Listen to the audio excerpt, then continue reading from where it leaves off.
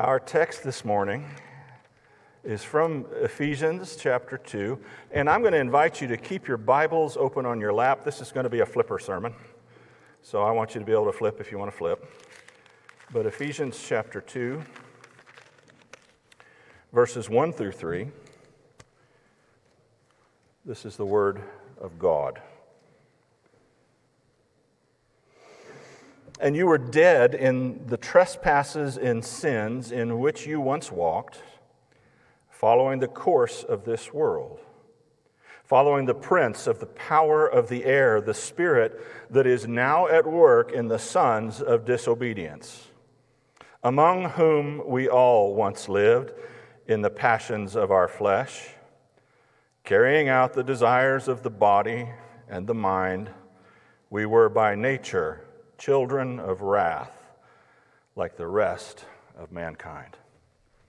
Lord Jesus, we ask this morning, make your book live. Open it up for us.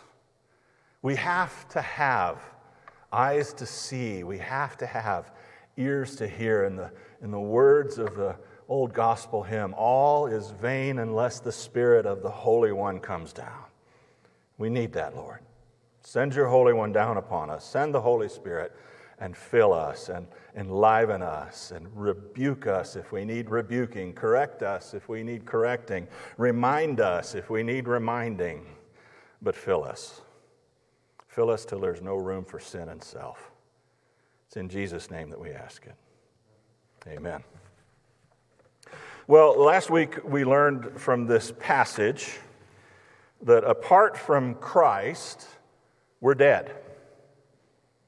Dead in trespasses and sins is how Paul says it. Now, recall that I explained to you in an unnecessarily complex way that to be dead is to be no longer able to draw life from your environment in such a way that it sustains your life.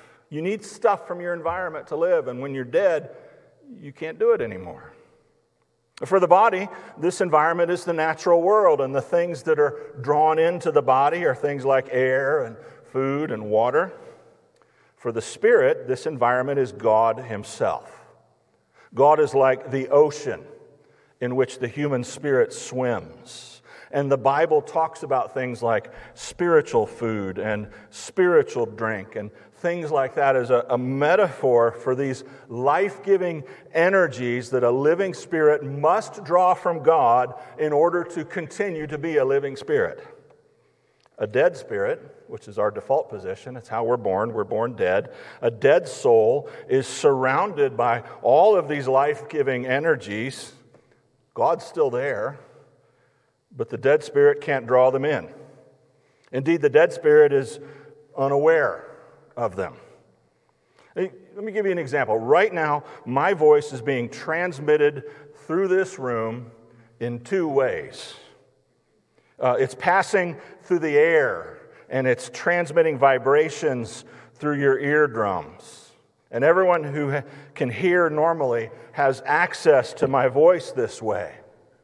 But it's also going through the air as an FM radio signal set by that transmitter at the back on frequency 87.9 FM. And we bought during parking lot worship, we bought an FM transmitter so that you could listen in your cars, and then we were done listening in the car, and we thought, we'll just bring this thing in and we'll use it for those that are hearing impaired. And I started encouraging folks to get these little $15 radios from Amazon that sit in your pocket, and you can put the headphones in and you can hear the sermon on the radio. And this transmitter doesn't just cover this room. It actually, according to Nancy, she heard me yammering a mile away one Sunday morning when we were doing parking lot worship. So my voice, I'm sure the brick cuts the distance, but my voice is passing through all of these apartments and all of these houses around here. And when I read the Word of God a few minutes ago, it was all around the people in those apartments and the people in these houses, but they're utterly unable to access it. They're utterly unaware of it unless they have their radio tuned to 89.7, which isn't a radio station any other time, and they have to have it at exactly the right place and exactly the right time, or they can't hear me. They lack the right equipment. And so they're dead to my voice. It's all around them all the time during this hour and a half. But they can't hear it. That's how it is with God and the person who's dead in their trespasses and sins. They go along with their existence, which they think of as living, but which is really just dying. And the voice and the presence and the power of God is all around them, but they're dead to it. Now, there's a lot of similarity between being physically dead and being spiritually dead, but there is one key difference. Physically dead people stop moving, but the spiritually dead don't. I don't know if it happens anymore, but it used to be in the penitentiary that when a prisoner was being taken to his execution, they would say, "Dead man walking." Well, we find out this week that the spiritually dead man is literally a dead man walking. They're like zombies, the horror of decay that keeps mindlessly lurching on, trying to fulfill some depraved and disgusting appetite. I don't watch very many zombie movies. I don't find them all that edifying, but I've watched a few of them, and depending on which movie you watch, the zombies are after something, and in the old ones at least, they're after brains. They want your brains. And the spiritual zombie is lurching mindlessly forward, trying to find something to eat, trying to find something that will fulfill the passions of his flesh. Now, what is the flesh? Well, as Paul is using this word here, he's not referring simply to our bodies.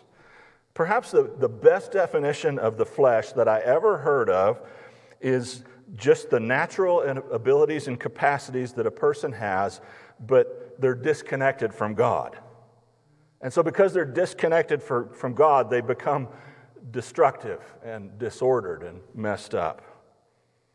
Now, notice that in this world, as it says in Ephesians 1:2, in this world, literally this age, as opposed to the age that is to come when Christ returns and is triumphant, this world, says the Scripture, is utterly dominated by ongoing patterns of destructive behavior, fleshly behavior.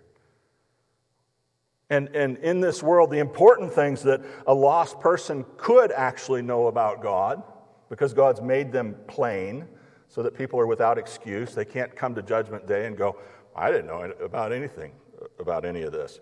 And God will say, "No, that's not true. I left myself markers in nature." It's just that they're not just ignored. According to Romans chapter 1, the things that we could know about God just by looking around us are actually actively suppressed by the lost world, by men and women who are pursuing the appetites of the flesh. And then notice who's running the show. The prince of the power of the air, Satan. Now, it's worth mentioning that the Bible teaches that the human being has three main enemies. Three forces that must be overcome if a human being is to flourish naturally and spiritually. And these three forces work together against your well-being, and they're interlocked. And this is true whether you're saved or whether you're lost. And these three forces are the world, the flesh, and the devil. And here they are laid out for you here in Ephesians chapter 2, verses 1 through 3. You find the world mentioned, you find the lusts of the flesh mentioned, and you find the devil mentioned. Now, for the person who's dead in trespasses and sins, these forces simply dominate their life. It's unavoidable. It's uncontrollable. No resistance is possible because the part of them that should be able to mount a defense against the world, the flesh, and the devil is dead. It's not working. They've got no place to stand to push against it. And when God makes you alive, He gives you a place of stability within yourself. He gives you a place to stand in order to battle against the power of the world and the flesh and the devil in your life. He gives you new abilities. He gives you new information. He gives you new weapons with which to fight, and then he commands you to fight. You are actually all under the command to fight. You are at war. Whether you understand it or not, whether you believe it or not, you're supposed to be at war. Listen to the Westminster Confession of Faith, the 13th chapter. I've asked for it to be put up as a slide. And it's just a wonderful, I love the Westminster Confession. It's a wonderful old document that just makes all these things plain. Listen to this, just great information about what's going on inside of you right now if you're in Christ Jesus. Those who are effectually called and regenerated have a new heart and a new spirit created in them. They are additionally sanctified, actually and personally, by the power of Christ's death and resurrection and by the Word and the Spirit dwelling in them. The power of sin ruling over the whole body is destroyed, and the desires of the old self are more and more weakened and killed. At the same time, the ability to practice true holiness, without which no one will see the Lord, is brought to life and strengthened by all saving graces. This sanctification works in the whole person, but not completely or perfectly in this life. The old sinful nature retains some of its control in body and mind and spirit. And so the continual and irreconcilable war goes on in every believer. You are in a continual and irreconcilable war inside of you. And you're supposed to be. The old nature tries to get its way in opposition to the Spirit, and the Spirit fights to assert its authority over the flesh. Although the old nature temporarily wins battles in this warfare, the continual strengthening of the sanctifying Spirit of Christ enables the regenerate nature in each believer to overcome. And so the saints grow in grace, perfecting holiness in the fear of the Lord. Or as Paul says in 1 Corinthians, no temptation has overtaken you that is not common to man. God is faithful and will not allow you to be tempted beyond what you are able, but with the temptation will provide the way of escape. That's the first scripture I ever learned as a 15-year-old Christian. Now, today, we're going to talk about the devil. And there are many things that the Bible tells us about the devil. And I obviously can't cover all of these things, but I can cover some important things today. And the first thing I want to talk about is Satan's origin, where he came from. Second, I want to talk about Satan's rule, his authority, his reign, how he works. And thirdly, I want to talk just briefly about some very simple, practical ways to go about handling the devil and his works. So where did Satan come from? Well, the Bible only makes a couple of veiled references that have traditionally been thought to have double meanings. Now, if you want to understand what I mean by that, open up your Bible to Isaiah chapter 14. And we're going to see in two passages in the Old Testament, one in Isaiah and one in Ezekiel, we're going to see these passages they talk about a person, and then they say things about the person that couldn't possibly be true of the person. And so seems to be this double meaning. And in Isaiah 14, we find that the prophet Isaiah anticipates God's eventual judgment on Babylon and on the king of Babylon. And so a bunch of this passage discusses what is obviously the military defeat of a human king. And they're talking about other kings coming and gloating and all these other sorts of things. And then when you get to Isaiah 14 and verse 12, the language shifts to discuss someone who describes someone who seems to be more than merely human. So let's look at Isaiah chapter 14 and verses 12 through 15. Oh, how you are fallen from heaven, O day star, son of the dawn. How you are cut down to the ground, you who laid the nations low. You said in your heart, I will ascend to heaven above the stars of God. I will set my throne on high. I will sit on the mount of assembly in the far reaches of the north. I will ascend above the heights of the clouds.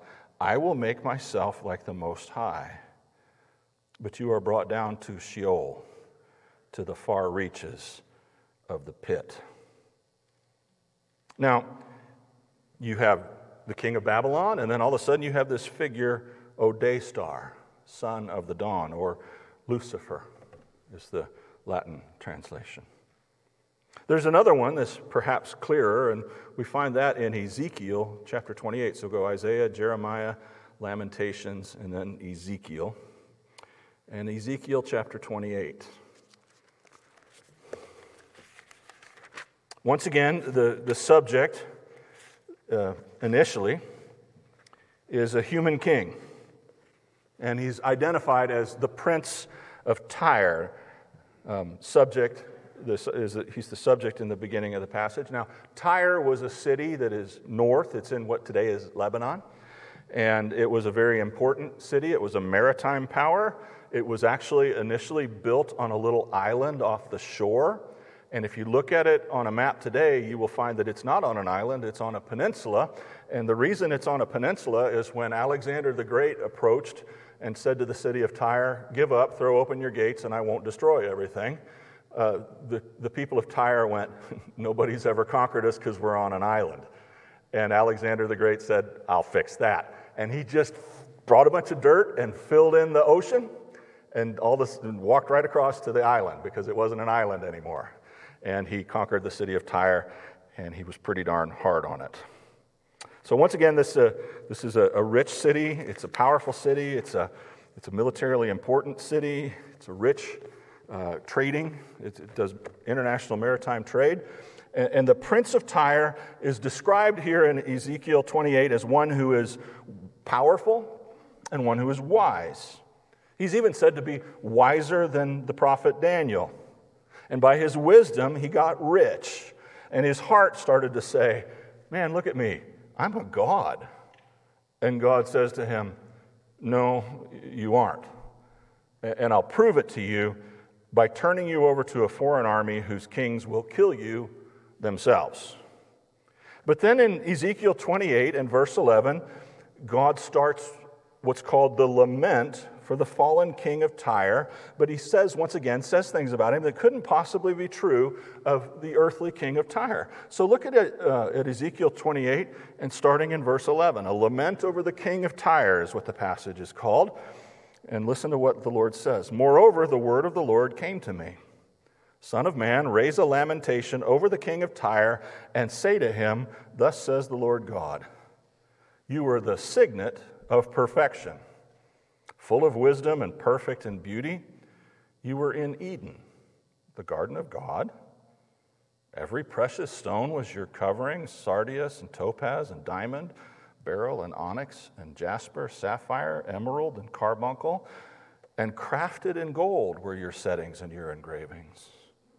On the day that you were created, they were prepared. You were an anointed guardian cherub. I placed you where the holy mountain of God, I placed you. You were on the holy mountain of God. In the midst of the stones of fire you walked. You were blameless in your ways from the day you were created till unrighteousness was found in you. In the abundance of your trade, you were filled with violence in your midst, and you sinned. So I cast you as a profane thing from the mountain of God, and I destroyed you, O guardian cherub, from the midst of the stones of fire. Your heart was proud because of your beauty, and you corrupted your wisdom for the sake of your splendor." Well, the king of Tyre wasn't with God in the Garden of Eden. The king of Tyre wasn't a guardian angel. The king of Tyre didn't walk on the holy mountain in the stones of fire. He was never blameless in his ways from his creation. And as a matter of fact, the only individual that the Bible says was created was Adam, and then later Eve. Everyone else the Bible refers to as one who is born or born of woman, not created. So clearly there's a kind of a double meaning here. So here's what we can know. Satan was originally an angel, and when he was created, he was good. According to Ezekiel 28:14, he was a cherub.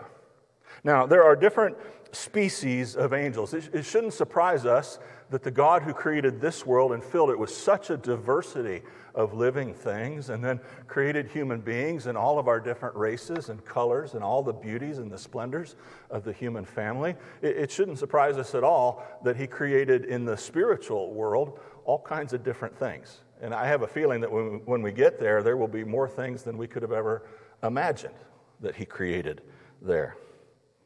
Now, there are different species of angels, as I said, and the highest and the most powerful are the cherubim. And all of the archangels are cherubim, but all of the cherubim are not archangels.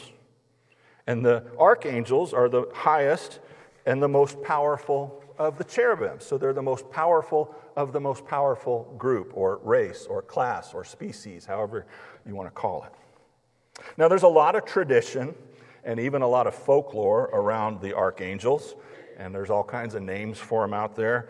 But the Bible only gives us the name of 3 archangels: Michael, Gabriel, and right here in its oblique way, Lucifer, or the son of the dawn, mentioned in Isaiah. Now, it's clear that Satan fell sometime before the creation of Adam and Eve, and it's clear that his fall was because of the sin of pride.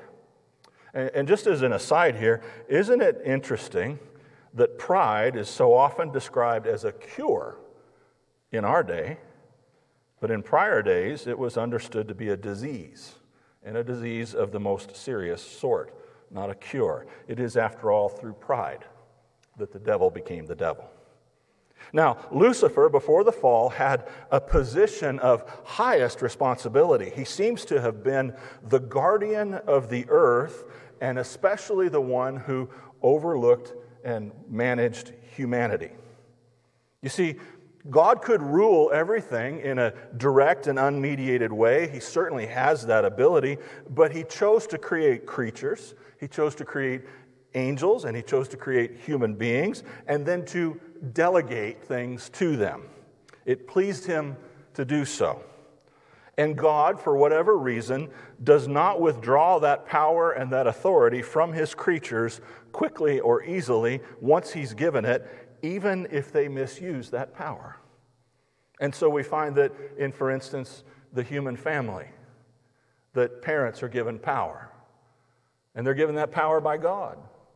And it's a part of the moral law of God that children are to honor their parents. And the corollary of that commandment is that the parents ought to behave in a way that's honorable.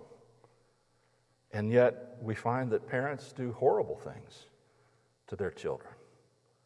And God doesn't instantly remove that authority because they're doing horrible things. We find this in government too. God sets up kings and takes down kings. Kings do horrible things. And God doesn't instantly remove the king the minute he sins. Well, it's true of angels too, apparently, because Satan is still running around loose.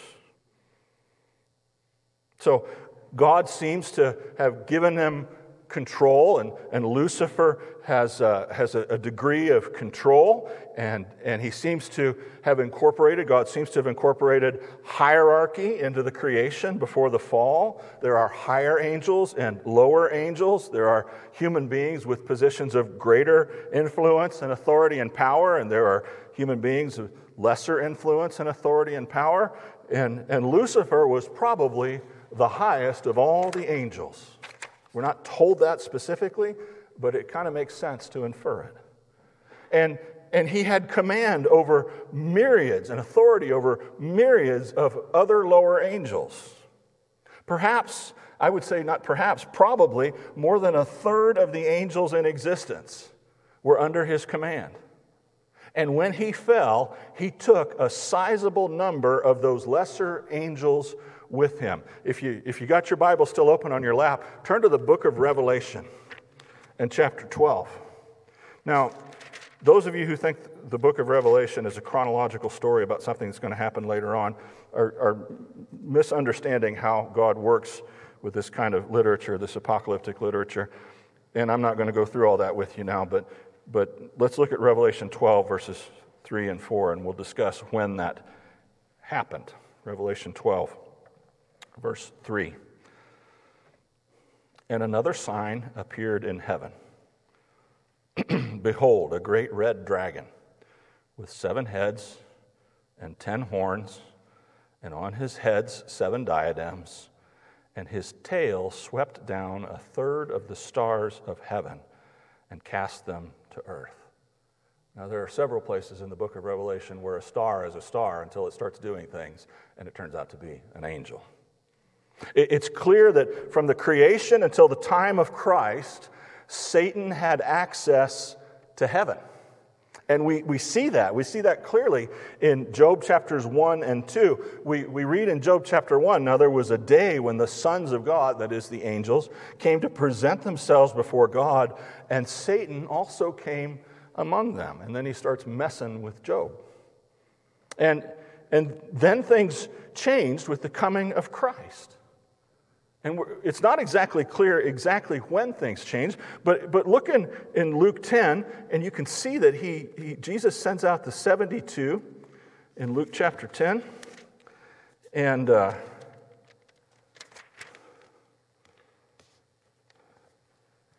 they come back and they give a report, and they're extremely happy about what's happened. And like the gospel's going forth, they're telling the good news about the kingdom, and they're getting people ready for Jesus to go into that town. And they say, hey, even the demons submitted to us. And Jesus says in Luke chapter 10 and verse 20, nevertheless, do not rejoice in this, that the spirits... go back up. The 72 returned with joy, saying, Lord, even the demons are subject to us in your name. And he said to them, I saw Satan fall from heaven like lightning. Like lightning. And they're all excited because something big has happened. And in Revelation 12, verses 7 through 9, we read of a war that is in heaven where the archangel Michael and his angels rise up against the dragon and his angels. And it says that the dragon's forces were not strong enough. It says that they lost their place in heaven and they were hurled down to earth. They had a place in heaven and they lost it. And they were hurled down to earth. Up until this point, Satan maintained a seat in heaven.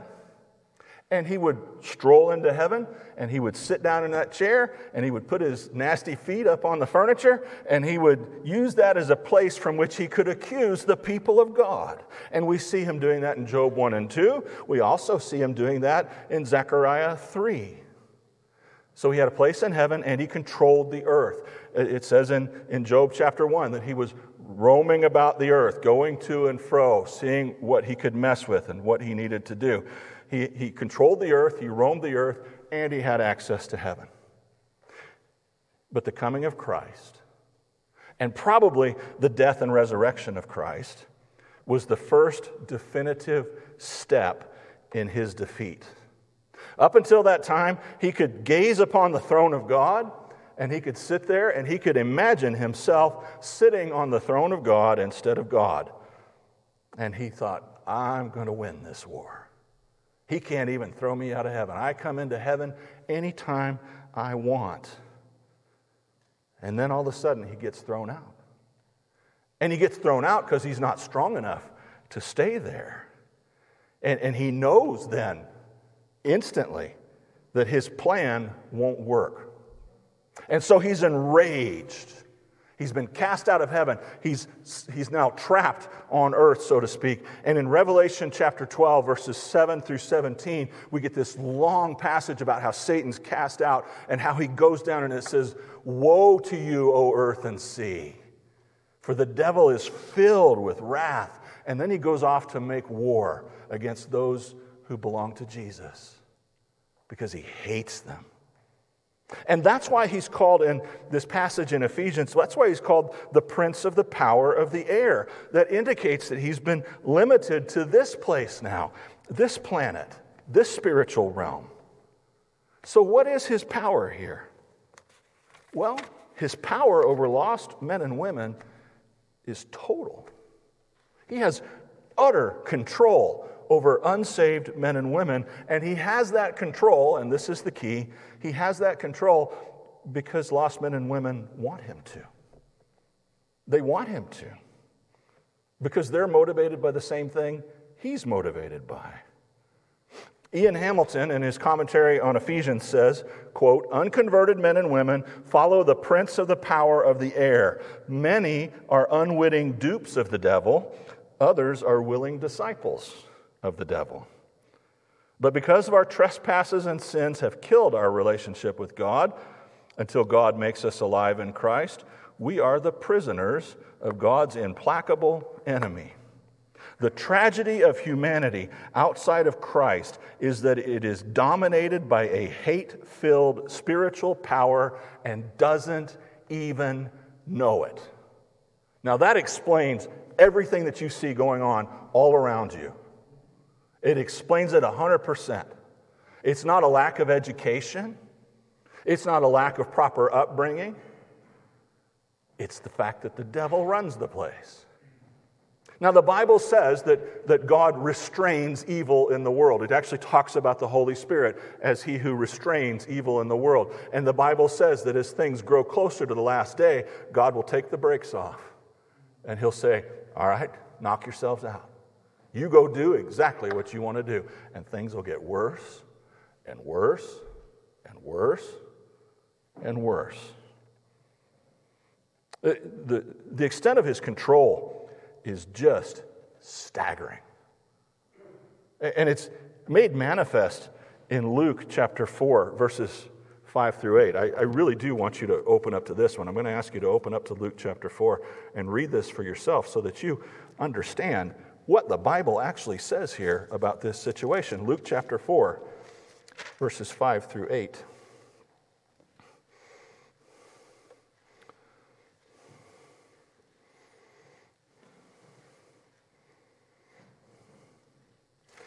"And the devil took him up and showed him all the kingdoms of the world in a moment of time."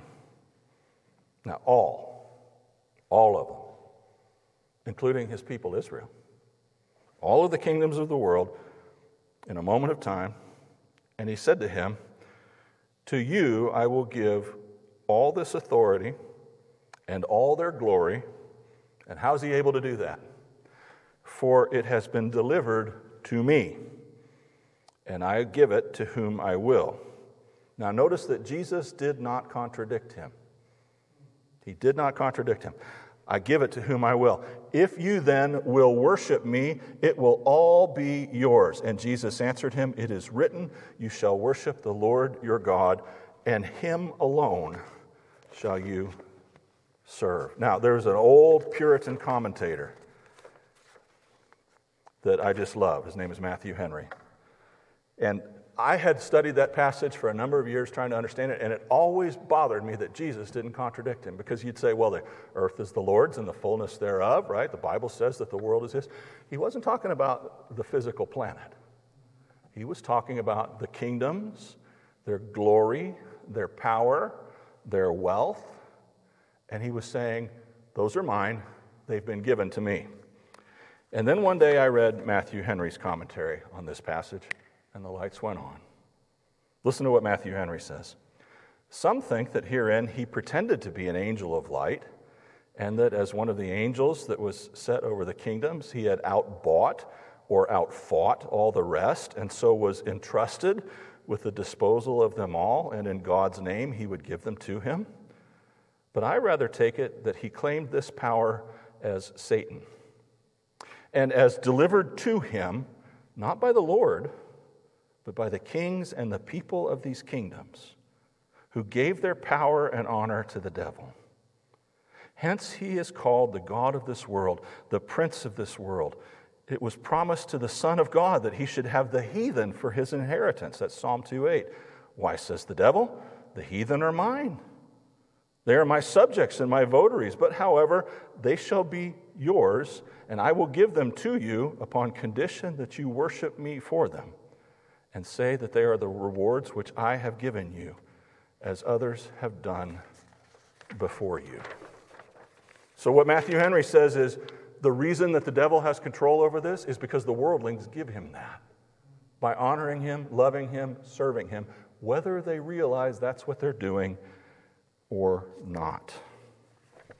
So, all of the world's governments are controlled by the devil. And they always have been. This is as true of the government of the United States or the government of Great Britain as it is the government of China or the government of Iran. You can put good Christian people, you can elect good Christian people to office, and they end up either compromised or marginalized because they have to participate as cogs in a machine that was designed by Satan. And in these last days, this fact seems to be becoming clearer, isn't it? This world and its governance, this world and its entertainments, its education, its social and moral customs, its information exchange, its entertainments, its pursuit of mammon, its pursuit of worldly glory and earthly wisdom, which James 3:15 says is earthly, unspiritual, and demonic. All of that is ruled by Satan. And it's administered in its details by lower spirits who take orders from above. And there are lots and lots and lots of these lower spirits. And all of it is arrayed against God, and it's arrayed against Jesus Christ, and it's arrayed against the people of God. The world is a howling wilderness of cold and darkness and fog, and there are spiritual predators stalking us just out of sight. And if you've got any spiritual sensitivity at all, you can feel them. You can hear them. You know that their strength is building. You know that their plans are coming to fruition. Plans that, when I sat down and started studying this, just the history of the ideas that allowed us to get to the place where the devil's gotten us to in the last 20 years, it's astonishing. He set things in motion centuries ago in the very highest places of learning in the Western world in order to bring us here to this point. Some of that you'll hear Carl Trueman talk about. He probably won't talk about it this way, but you'll hear how he traces the history of ideas back until we get to the point where we are today. And it's been going on for centuries, and it's all been according to his plan. He is brilliant. He is very farsighted, and he has a lot of control.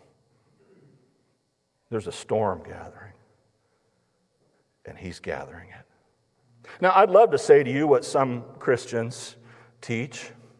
Oh, if you're converted and you're covered in the blood of Jesus, Satan can't hurt you. That's not true. You do not exist in a little magic bubble filled with rainbows and butterflies and something out of My Pretty Pony. You just don't. You are being stalked by a lion. It is dark. God gave you weapons. And most of you have no idea how to use the weapons because you've never been trained to use the weapons.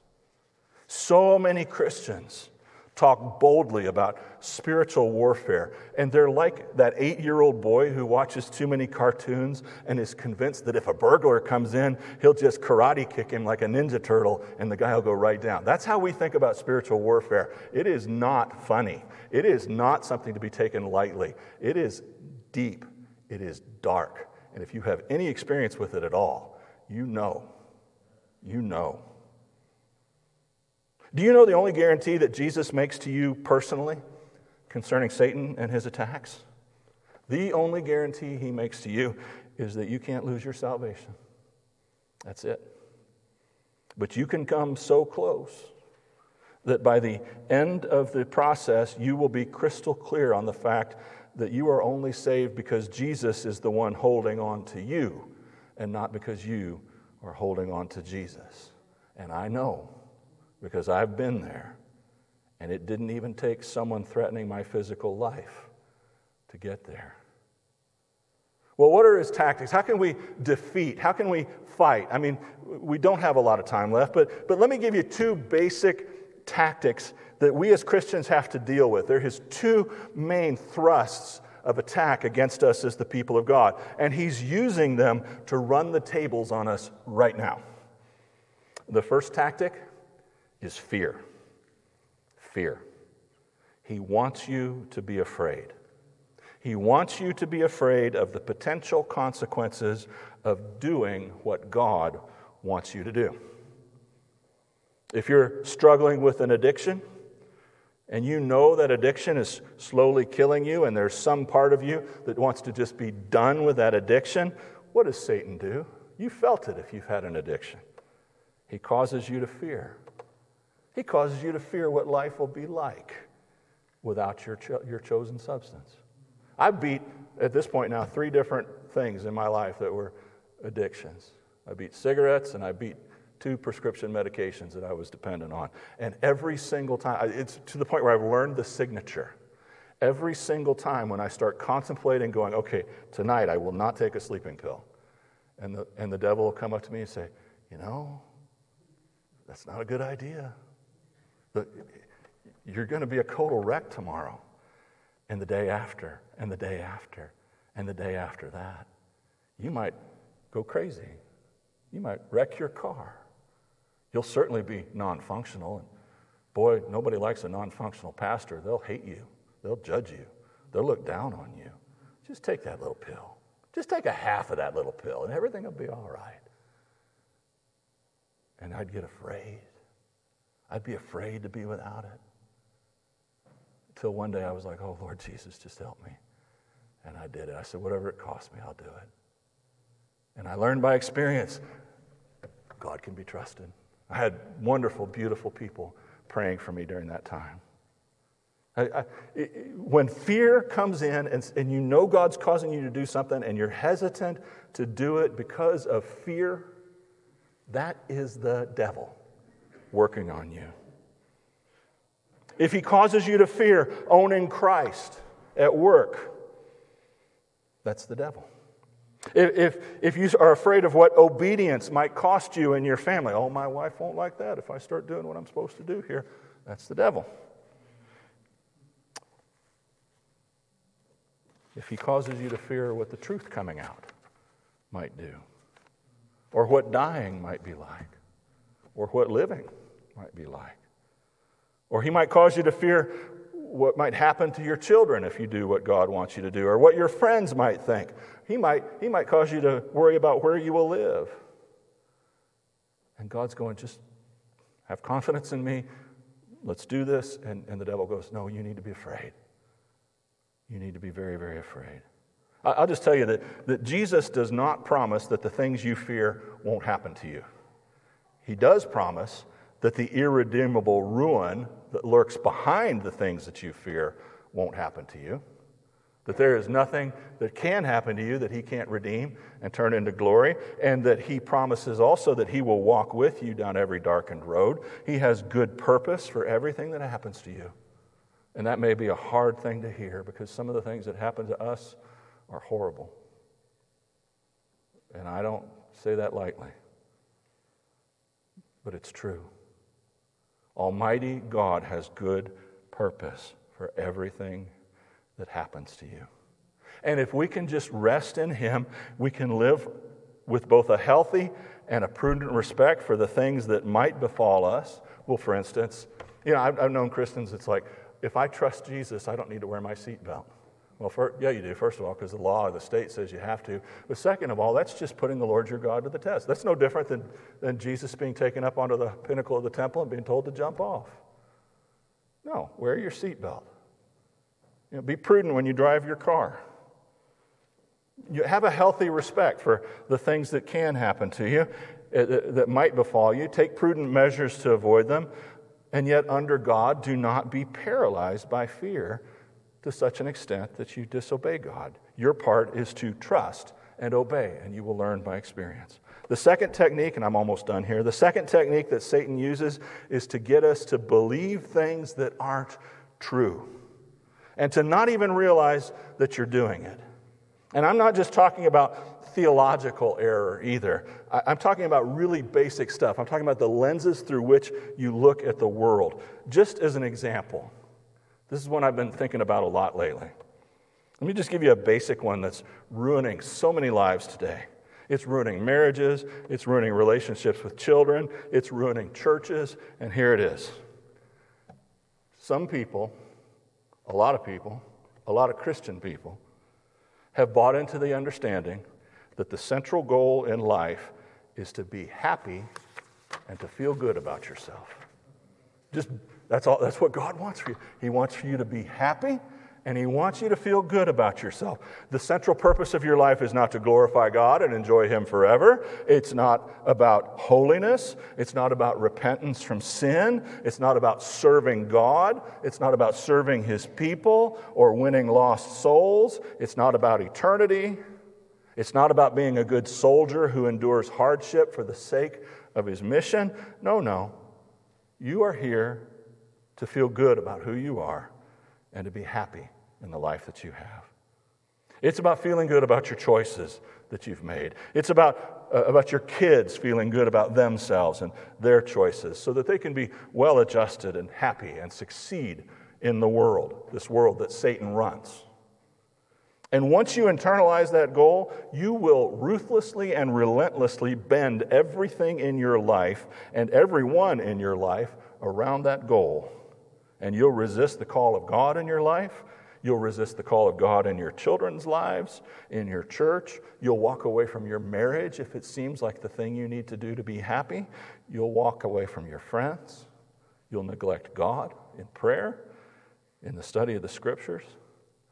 And the devil will be able to feed you one lie after another to the wounding or even the destruction of your soul. Now, let me tell you, just so that you're clear, when you became a Christian, you enlisted in the military. And the church is not a cruise ship, it's a warship. And when you became a Presbyterian, you enlisted in the Marine Corps.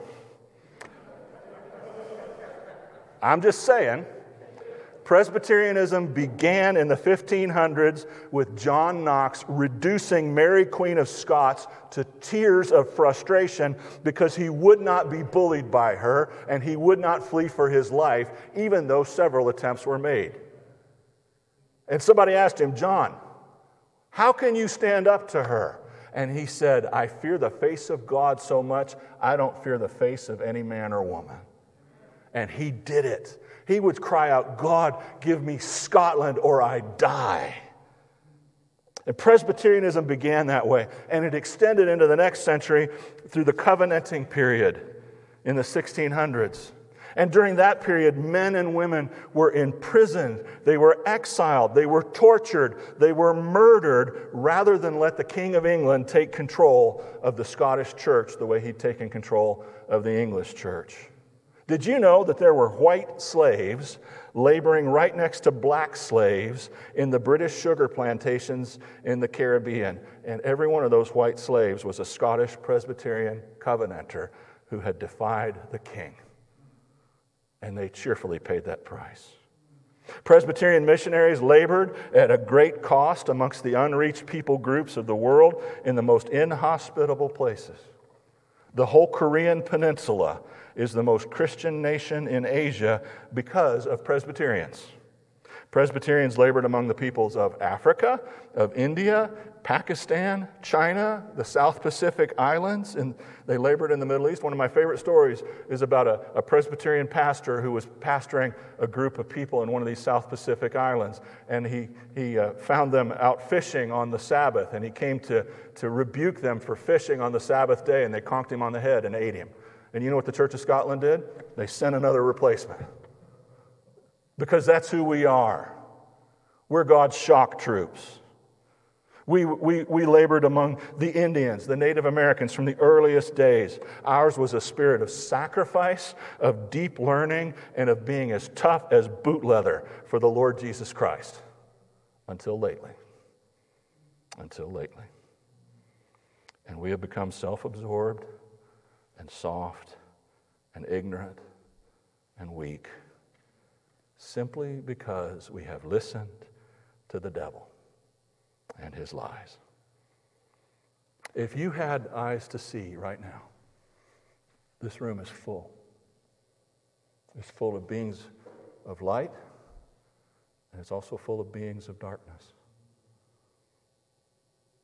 Some people say, well, I don't believe Satan could come into the church. I don't believe that evil spirits could come into the church. Well, let me ask you, what's stronger, an evil spirit or an evil human being? Can evil human beings come into the church? They have. Into this church. So if an evil human being can walk through the door, why do you think a demon's going to bounce off the front door? like some kind of magic force field here. There's not. There's not. I just want to close, and I made a slide for this, but I'm just going to ask you to turn on this microphone, and I'm going to play it on my phone. When I was in seminary, there we go. When I was in seminary, I pastored part-time this little Presbyterian church in Evansville, Indiana. If you've ever seen the old Roseanne show, and they'd have these montages of their house or that street sign or whatever, my church was on the street that Roseanne street sign in the show was on. The guy that created the show was from Evansville, so he decided to take all the still pictures of Evansville, and it was just right down the street from that sign. And this church had been planted in 1895, and it had, by the time I was there, a 100-year reputation for nastiness. And I can remember going with one of the elders after a session meeting, and they had pictures of all their pastors on the wall, and she went through them all. She said, "That's the one we fired for playing cards. That's the one we fired because he married the janitor's daughter. That's the one we fired for that's the one we fired for that." And I had known two of their previous pastors who they didn't fire, but who ran from them screaming as fast as they could, and here I come to be their pastor. And when I graduated, they wanted to hire me, and I was like, not just no, heck no. You know, but so I preached there every Sunday for a year, a little more than a year actually, and just to tell you what the setup was with the sound system, we had a hardwired mic on the pulpit, and it went back to an amplifier and a tape recorder, and that was it. Now, when I was getting ready to graduate, there were churches that were interested in me, and they were wanting to hear sermons, and so I was going through my sermons, just listening to the tapes as I did other things. I was going through my sermons trying to find a good one to send to people, and I heard this. Wait, you're in danger. Because hard-heartedness is just around the corner. If you need to control others, then you're probably in danger of hard-heartedness. And if you're hard-hearted, you can count on more than your share of pain in life, I think. And God does that not because he wants to punish you, but I had a great-great-grandmother that was one of the first settlers in the Wichita, Kansas area. And she told wonderful stories. My mom has a tape of her made in the 60s when she was a little kid. She talked about the Indians that would come up from the Oklahoma Territory and quote-unquote beg, but they weren't really begging. They were taking whatever they wanted. And she said that the dirt was so hard in that area of Kansas that it broke the plows. And so they had to take an axe and they had to literally chew up. Did you hear that? It was hard to hear. But in the middle of me talking about farmers taking an axe to break up the dirt because the plows would break because it was so hard, something went, "Shut up." There wasn't anything heard in the room. I didn't know it was there until I started playing that tape. I've kept that tape for 30-something years because it's about worn out and the tape recorders are getting hard to find. But right there is Satan in a church. For whatever reason, it got caught on tape saying, "Shut up." What's he saying to you right now? Don't listen to him. I wish he'd shut up. It's time to go. I'm hungry. None of this is true. What's he saying to you right now? And are you going to listen to it? Are you going to listen to the Word of God? Or are you going to let him distract you? He's real, folks. I could tell you stories that would curl your hair. I grew up in a house that was basically infested with these things. And it's not fun. It's not a joke. And he hates your guts. Stand up and fight him. Amen and amen. Let's sing our closing song.